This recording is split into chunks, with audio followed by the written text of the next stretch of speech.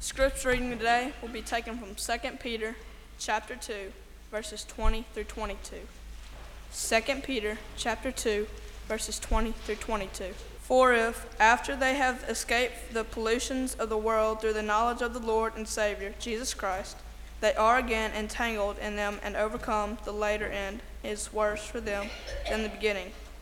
For it would have been better for them not to have known the way of righteousness than having known it, to turn from the holy commandment delivered to them. But it has happened to them according to the true proverb, a dog returns to his vomit, and a sow, having washed, to her wallowing in the mire. Good evening and welcome again. We're grateful for your presence. It's been a good day. We're grateful for another baptism. We're very thankful for those who have been baptized into Christ in the last couple of weeks. We have a great youth group, and I think that all of us ought to be very grateful for the fact that our youth group is booming. And we're very thankful for their enthusiasm, the fact that they are learning and growing, and that they are maturing in the faith, and we want to do everything that we can to encourage them in their walk with Christ. And we want to do all that we can to be an encouragement to those in our community who are outside of Christ, that they might come to know the truth and thus obey it. We're going to be looking tonight at 2 Peter chapter 2, specifically verses 20 through 22, the passage that was read just a moment ago by Danton. And we're going to be thinking about the theme, you are in trouble if you go back. Those of us who have obeyed the gospel, we have literally pledged our lives to the Lord. In essence, what we have done is said that we are going to deny ourselves, take up our cross, and follow the Lord come what may. We are going to be committed wholeheartedly to the service of Christ. We are going to seek first His kingdom and His righteousness, according to Matthew 6, verse 33. We are going to die to the love and the practice of sin, and thus resolve within our hearts to live fervently in the kingdom of Almighty God. Unfortunately, there are times when we obey the gospel and the tug of the world, the appeal of the world is so strong that we give way, yield, and thus find ourselves back in the state wherein we had at one time come out of. That is, we go back to the world. And so what we want to do tonight is look at what Peter has to say and think about the fact that if we do make that choice to go back to the world, that we are indeed in serious trouble. And so we're going to think about that for just a moment.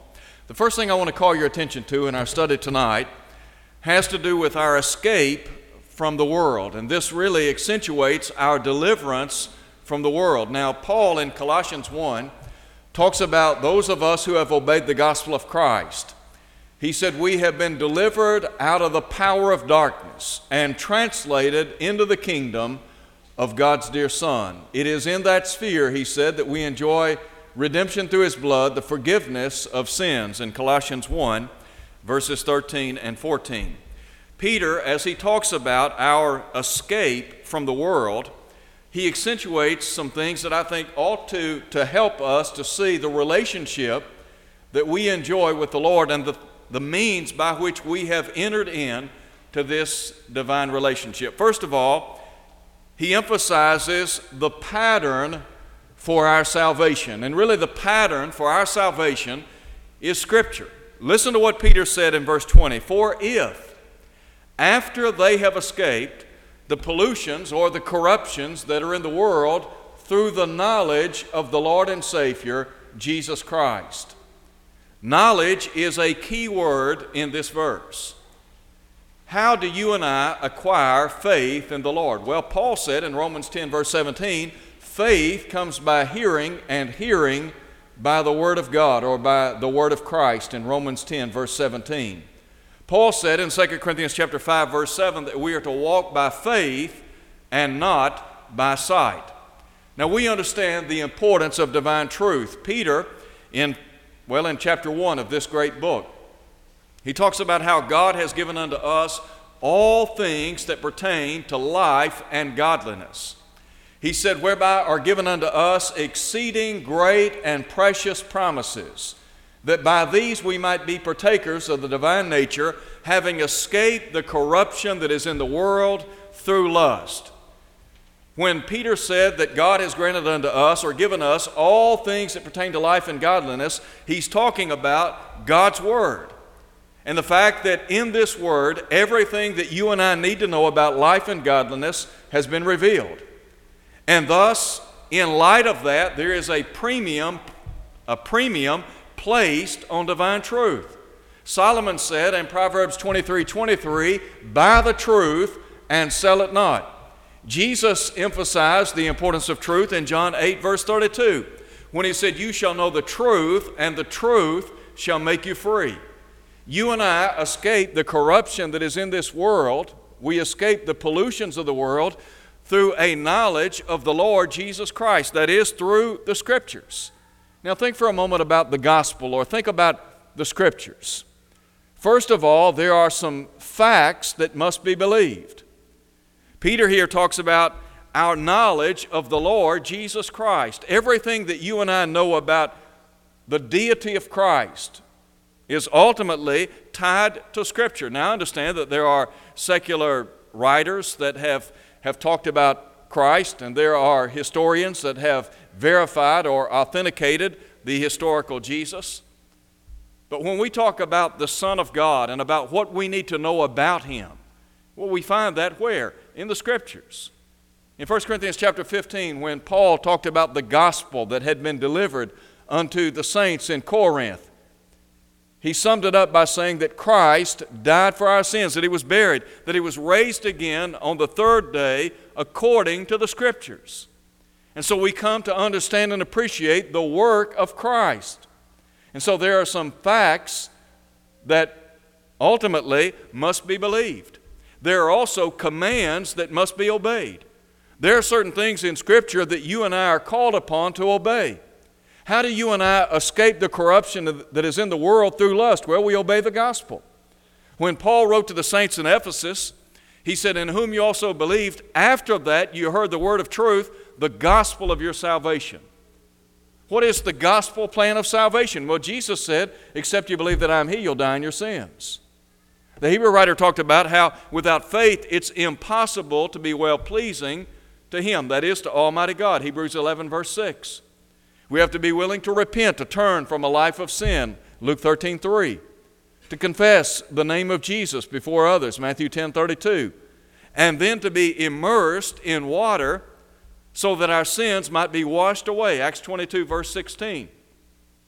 Those are commands inherent in our relationship to the Lord. Do you remember when Jesus talked to Nicodemus in John chapter 3? Nicodemus was a ruler of the Jews. He was a Pharisee. He came to Jesus by night.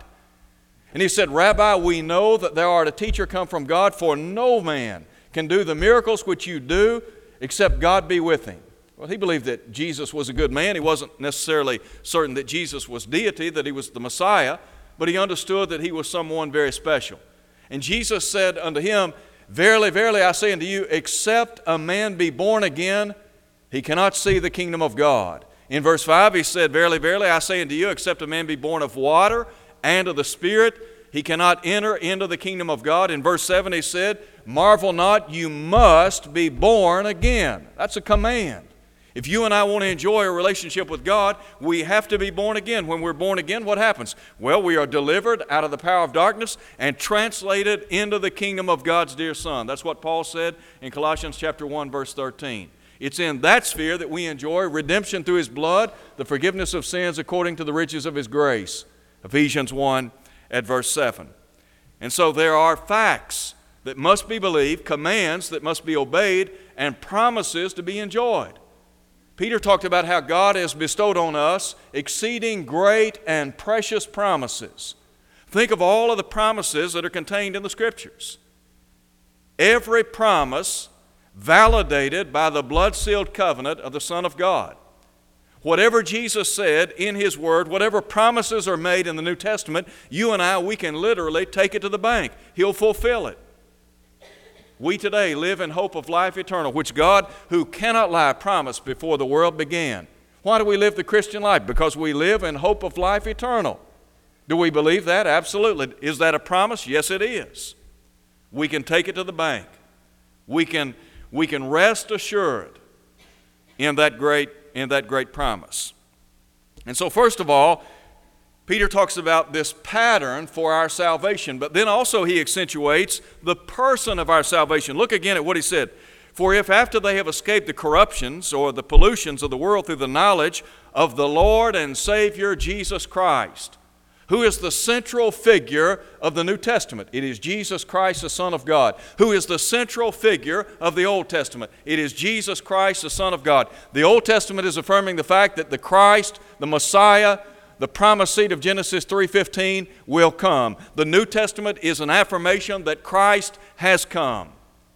Why did Jesus come to earth? To save me from sin. In Matthew 1 verse 21, the angel of God appeared to Joseph in a dream, and he said that Mary, his wife, would conceive, that which had been conceived in her, he said, was of the Holy Spirit.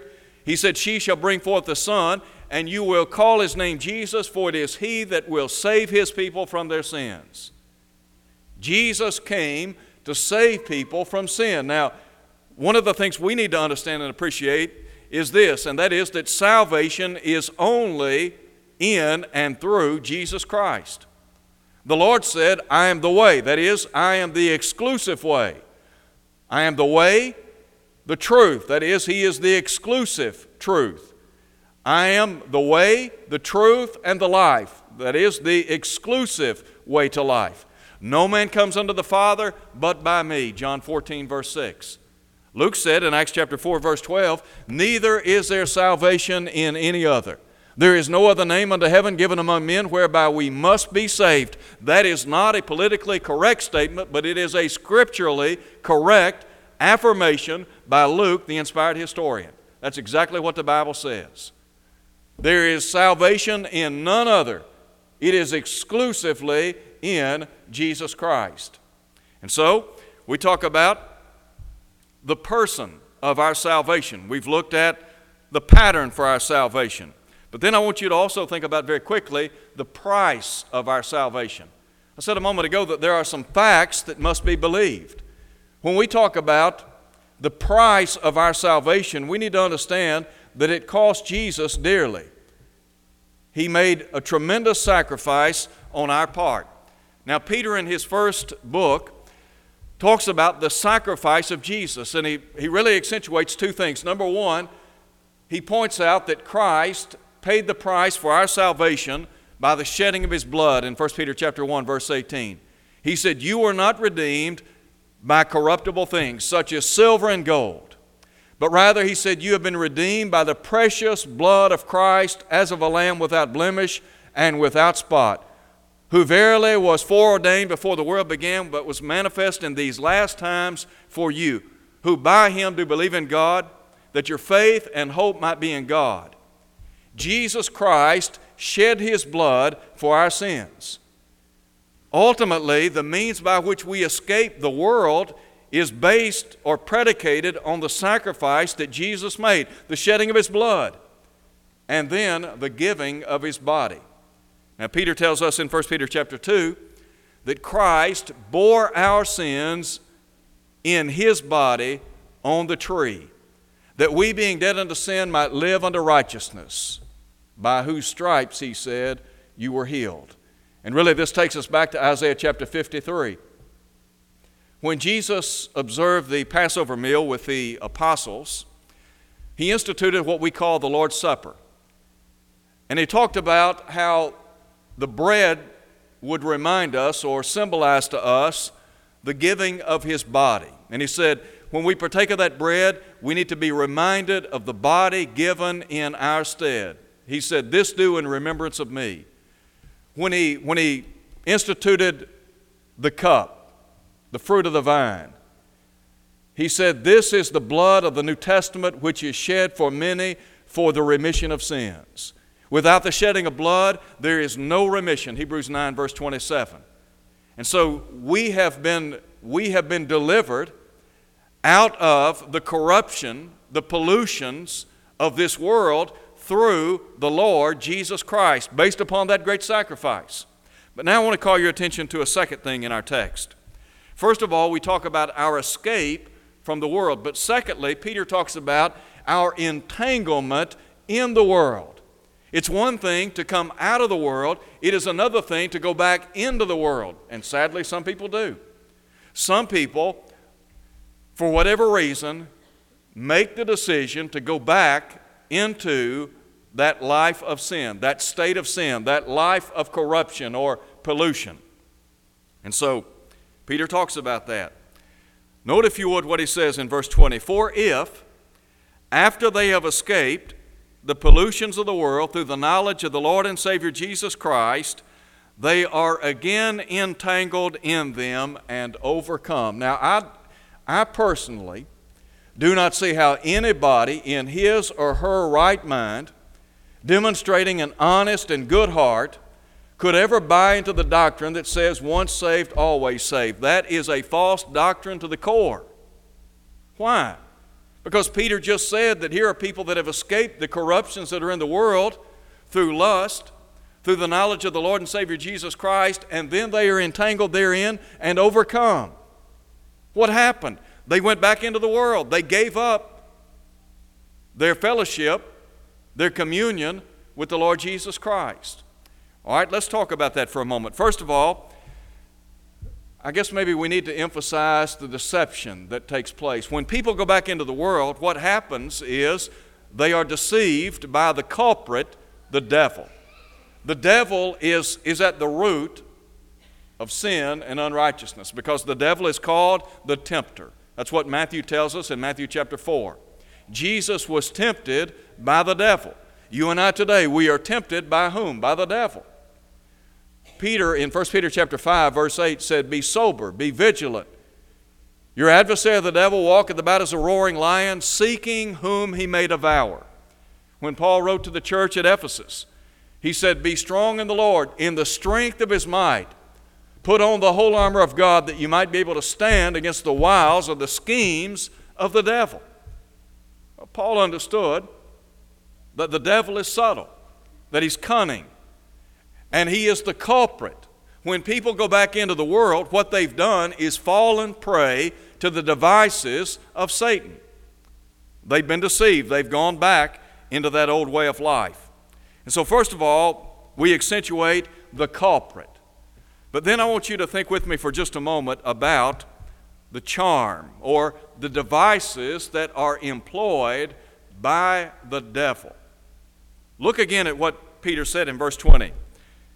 He talks about those who have escaped the pollutions that are in the world through the knowledge of the Lord and Savior Jesus Christ.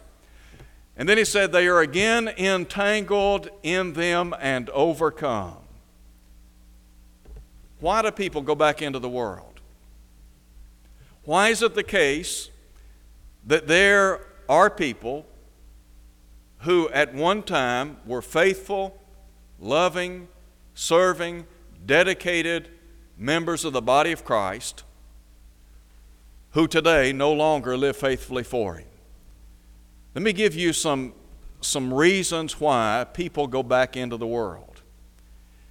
And let me give you some practical reasons, some devices that are employed by the devil. Number one, I would submit unto you that the devil seeks to undermine our faith through pleasure. In Hebrews chapter 11, verses 24 through 26, the Hebrew writer talks about the faith of Moses. And he said that Moses esteemed the afflictions of Christ greater riches than the treasures in Egypt. And it goes on to say that he forsook the treasures in Egypt, he recognized that sin is a passing thing. In other words, he understood that life is temporal. And the Hebrew writer talks about the passing pleasures of sin. How many people, young and old, rich or poor, black or white, have been caught up in the passing pleasures of sin? You ever thought about that? You ever thought about how the devil can paint a picture of pleasure, and he can make us think that pleasure is in things that really are to our detriment, to our harm. I think about God's people that at one time were faithful, loving members of the body of Christ. They were present every time the doors were open for the worship services, for Bible study. And then they got caught up in the pleasures of the world, the passing pleasures of sin, to borrow the words of the Hebrew writer. What happened? They got deceived. Have you ever seen somebody who at one time they were faithful to the Lord and now they're out bar hopping? They're going to the casinos. They're wasting their money on drugs and alcohol and dancing, you name it. They're out here wasting their life away in sin. There are a lot of people like that.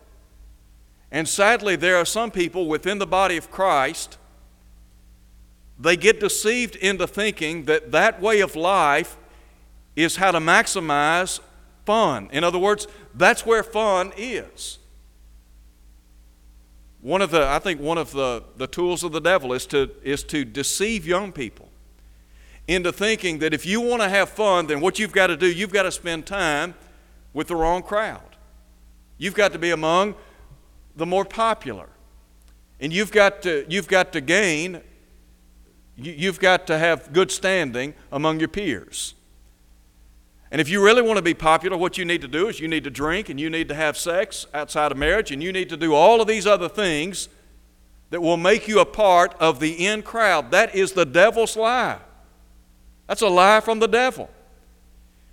Those of us who have been baptized into Christ, we have a relationship with the Lord. What the devil wants to do is pull us away from the Lord. He wants to extract us from that relationship.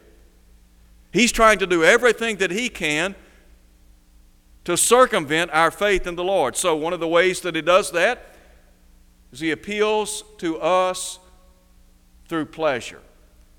Paul talks about it in 2 Timothy chapter 3, verse 4, those who are lovers of pleasure rather than lovers of God.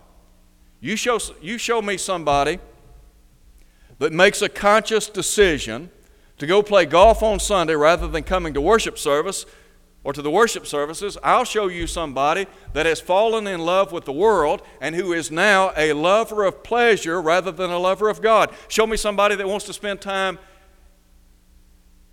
out hunting on Sunday morning rather than being in worship services. I'll show you somebody that has a problem, spiritually speaking. They've fallen in love with the world. They've been deceived by the pleasures of the world. The idea is I can have more fun out here doing what I want to do rather than what God through His Word has instructed me to do. That's just a couple of examples. But the idea of pleasure, a second way that the devil seeks to circumvent our faith is through power. Power is a very intoxicating thing. It can literally be insatiable. People that have power, typically, they want more power. It's like money. The more you have, the more you want. Well, there are a lot of people that have sold out their faith in God because of a lust for power. Here's what Jesus said, "What shall it profit a man if he shall gain the whole world and lose his own soul?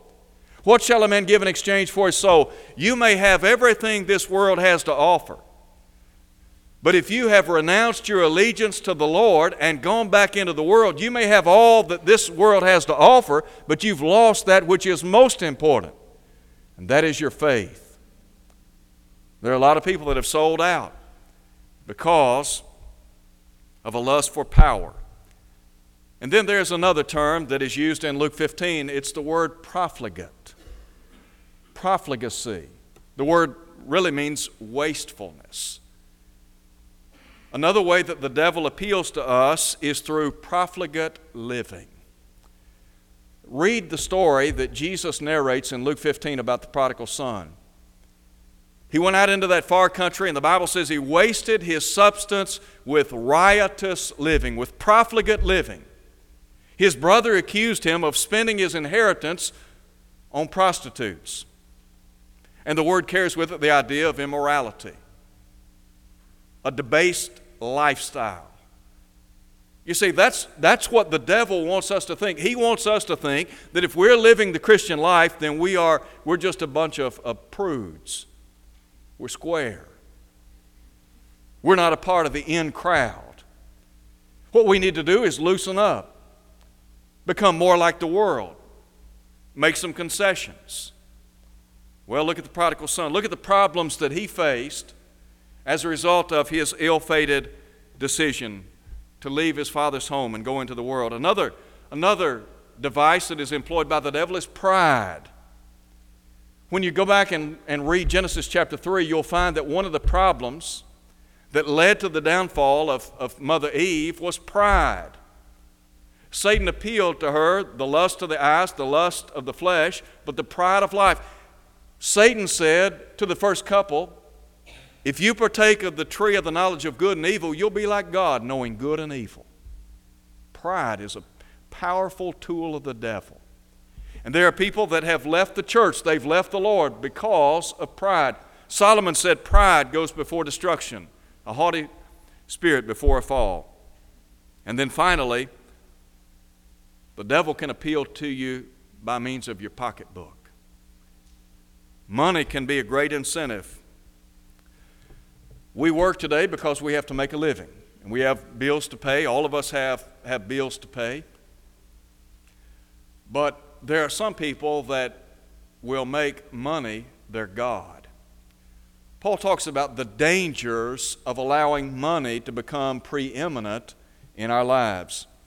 In 1 Timothy chapter 6, he said in verse 9, but they that are minded to be rich fall into a temptation and snare, and many foolish and harmful lusts, which drown men in destruction and perdition. In verse 10, he said, for the love of money is the root of all kinds of evil, which some men, having reached after, have pierced themselves through with many sorrows, listen to him, and been led astray from the faith. Is there anything wrong with a good, hard-working, industrious spirit? Absolutely not. Is there anything wrong with wanting to give an honest day's work for an honest day's pay? Absolutely not. Is there anything wrong with working on a daily basis to provide for our family? No, there's not. As a matter of fact, if we don't do that, we're in violation of 1 Timothy chapter 5, verse 8, for not providing for our own. But if we get to the point where all we're concerned about is the almighty dollar, and we're working 7 days a week, 24/7, and all we can think about is money, money, money, well, the devil has us where he wants us. Because you see, what the devil has done, he has rooted God out of his place of preeminence in our lives and put the almighty dollar in his place. Think again about what Paul said. The love of money is the root of all kinds of evil, which some men, having reached after, have pierced themselves through with many sorrows and been led astray from the faith. The world has been littered by God's people that have walked away from a faithful relationship to the Lord because of a love of money, a love for the almighty dollar. Listen, the devil knows what he's doing. Paul talks about we're not ignorant of the devices of the devil. To be forewarned is to be forearmed. We need to understand how the devil operates. What the devil is in the business of doing is trying to destroy our faith. He wants to see you and me go back into the world. He doesn't want us to live for the Lord. And so Peter here is picturing that very state. But then note, if you would, in the third place, we talk about the culprit, the charm of the world, the charm of the devil. But then note the captivity. Look again at what Peter said. He said, if after they have escaped the pollutions of the world through the knowledge of the Lord and Savior Jesus Christ, they are again entangled in them and overcome. What happens? We come out of the world, we go back into the world. We obeyed the gospel, And then for whatever reason, because of any number of things, we choose to leave the Lord. We go back into the world, and we are thus once again a captive of the devil. In 2 Timothy chapter 2, verses 24 through 26, the Apostle Paul talks about the servant of the Lord. And he talks about how the servant of the Lord will sit down with somebody who's not living right, and talk to them and encourage them to come to repentance. And Paul talks about how that the person who has gone into apostasy, that they might come to their senses and escape the snare of the devil, who are taken captive by him to do his will. Verse 26. If you go back into the world, here's what you need to understand. You're back in prison. And Satan is the one who has put you back in prison. You've been liberated. You were set free, but now you're back in bondage. You're back in captivity. You have been taken captive by the devil to do his will. How sad to see somebody who at one time had been a faithful child of God, whose sins had been washed away, who was living a productive, fruitful life in the kingdom of God, only to go back into the world, to live a life of bondage. And bear in mind that those who are living in sin, they are living in bondage.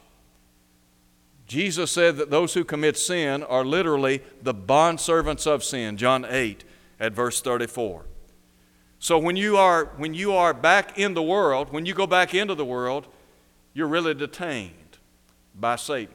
You're under his control once again. He's now your master. He's your Lord.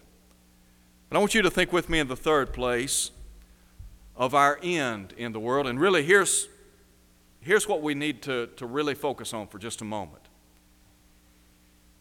If you were baptized into Christ, and for whatever reason you made the conscious decision to go back into the world, you need to understand you're living a life of doom. You're on a street that is nothing more than a dead-end street. And so, with that in mind, listen to what Peter said. Go back and read with me verse 20. For if, after they have escaped the pollutions of the world through the knowledge of the Lord and Savior Jesus Christ, they are again entangled in them and overcome, listen to him, the latter end is worse for them than the beginning. For it would have been better for them not to have known the way of righteousness than having known it to turn from the holy commandment delivered to them. First of all, I want to talk to you about the state of apostasy. Peter here is saying that if you go back into the world, that you are, as we said a moment ago, you're entangled once again in that way of life. You have turned aside from the holy commandments that had been delivered unto you. Let me just pause here and make this observation. Apostasy is not something that occurs overnight, by and large. I don't think somebody goes to bed at night and says, when I wake up in the morning, I'm going to be an unfaithful, unproductive member of the body of Christ. I don't think that's how it happens. I think that there are steps that occur along the road to apostasy. And let me give you some earmarks of apostasy. Number one, if you quit reading the Word of God, you quit spending time in God's Word on a regular basis, you are well on the road to apostasy. Jesus said in Matthew chapter 4, verse 4, it is written, man shall not live by bread alone, but by every word that proceeds out of the mouth of God. The psalmist said in Psalm 119:11, your word have I laid up in my heart that I might not sin against you. How much time do you spend daily in the Word of God? Do you spend time in this book? Do you read and study the Scriptures on a regular basis. Peter said over in chapter 3, verse 18, "But grow in the grace and knowledge of our Lord and Savior Jesus Christ." If you're not growing in Christ, if you're not growing by feeding on the Word of God, then you're backing up. And if you're backing up into the world. Number 2,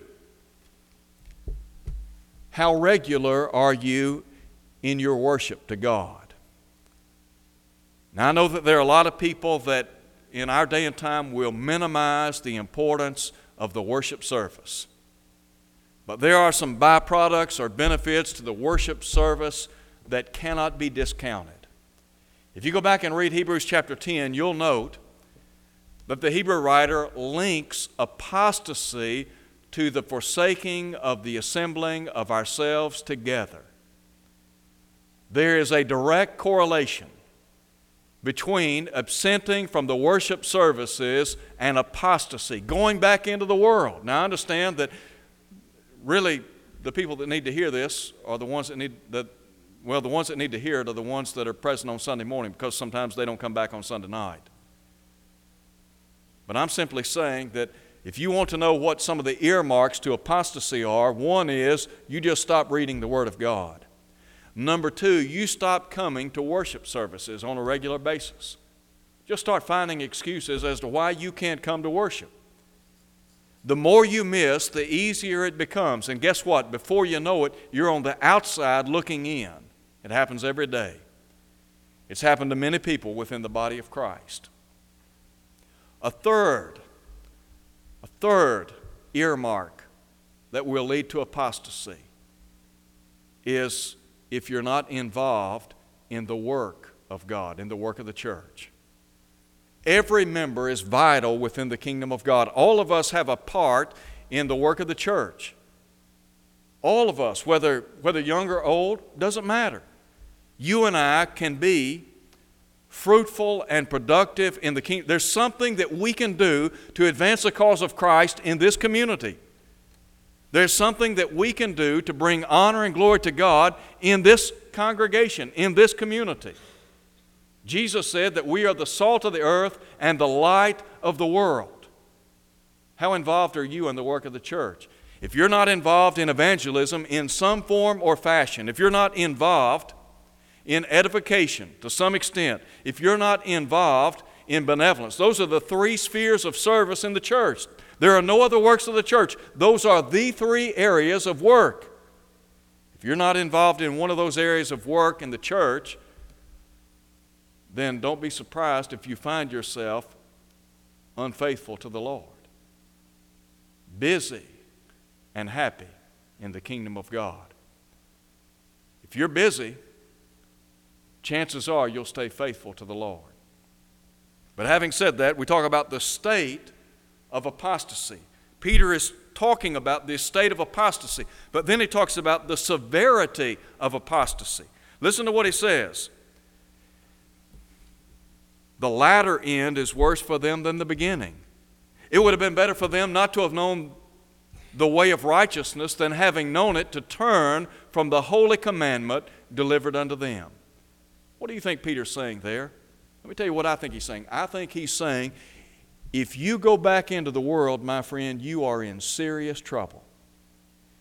If you make the decision to leave the Lord Jesus Christ and His church, His blood-bought body, you are in serious trouble. You're on perilous grounds. Think about what Jesus said in Luke 12, verse 47. He talked about the servant who knew his father's will and did it not. Made no preparation to do his will. Do you know what he said? He will be beaten with many stripes. We talk about degrees of punishment. I think the Bible teaches degrees of punishment. I think Peter here is emphasizing the severity of apostasy. Jesus is talking about it. What happened? Well, look at verse 15, 2 Peter chapter 2. They have forsaken the right way. They've gone back into the world. They've left the Lord. We talk about the severity of an apostate. In Hebrews chapter 10, The Hebrew writer asked the question, how much sore punishment shall he be worthy, who has trodden underfoot the Son of God, counted the blood of the covenant wherewith he has been sanctified an unholy thing, and done despite unto the Spirit of grace? The Hebrew writer is simply saying, if you choose to go back on your allegiance to the Lord, you're in serious trouble. If you go back, you're in serious trouble. And let me just say this, you don't want to go back. Can you imagine standing before the Lord Jesus Christ on the day of judgment? And the Lord Jesus Christ looking you in the eyes and asking you the question, why did you leave me? Why did you forsake me? Why did you become unfaithful to me? You had been baptized into Christ. Your sins had been washed away. You enjoyed fellowship with God. You had all the blessings and favors of Almighty God, and then you walked away from all of that? Do you not think the Lord is going to hold you responsible for that? Do you not think that Peter here is emphasizing the severity of apostasy? And look at verse 22, a very repulsive picture. He said, it's happened to them according to the true proverb. A dog returns to his own vomit again, and a sow, having washed, to her wallowing in the mire. There's probably nothing more repulsive than seeing a dog vomit and then turn around and lap it up. And that's the picture that Peter is using to describe a child of God who's been washed in the blood of Christ only to go back into the world. He's saying it is a repulsive picture. Or think about a sow. You take a sow out of a pig pen, you clean him up, and then you set him free, and what happens? Before you know it, he's back in the mud pile again. Well, Peter's saying that's the picture of an apostate. What I want to do is appeal to us to be faithful. Here's what Jesus said, be faithful until death. And the promise is the crown of life, Revelation 2 at verse 10. Does that mean that we're not going to face adversities and hardships in life? No, it does not. James said, blessed is the man that endures temptation, for when he has been tried, he will receive the crown of life, which the Lord has promised to them that love him. Are you faithful to Christ tonight? Maybe you're not faithful. Maybe you're not what you ought to be. Here's what I want to encourage you to do. Make the decision right now that you're not going to live unfaithful any longer. You're going to repent. You're going to come back to God. John said if we confess our sins, He's faithful and just to forgive us, to cleanse us from all unrighteousness. 1 John 1, verse 9. James said, confess your faults one to another, pray one for another. Could we encourage you to come home to God tonight? Think about the prodigal son, that beautiful reunion pictured in Luke 15. You could once again be back in God's favor, in God's graces.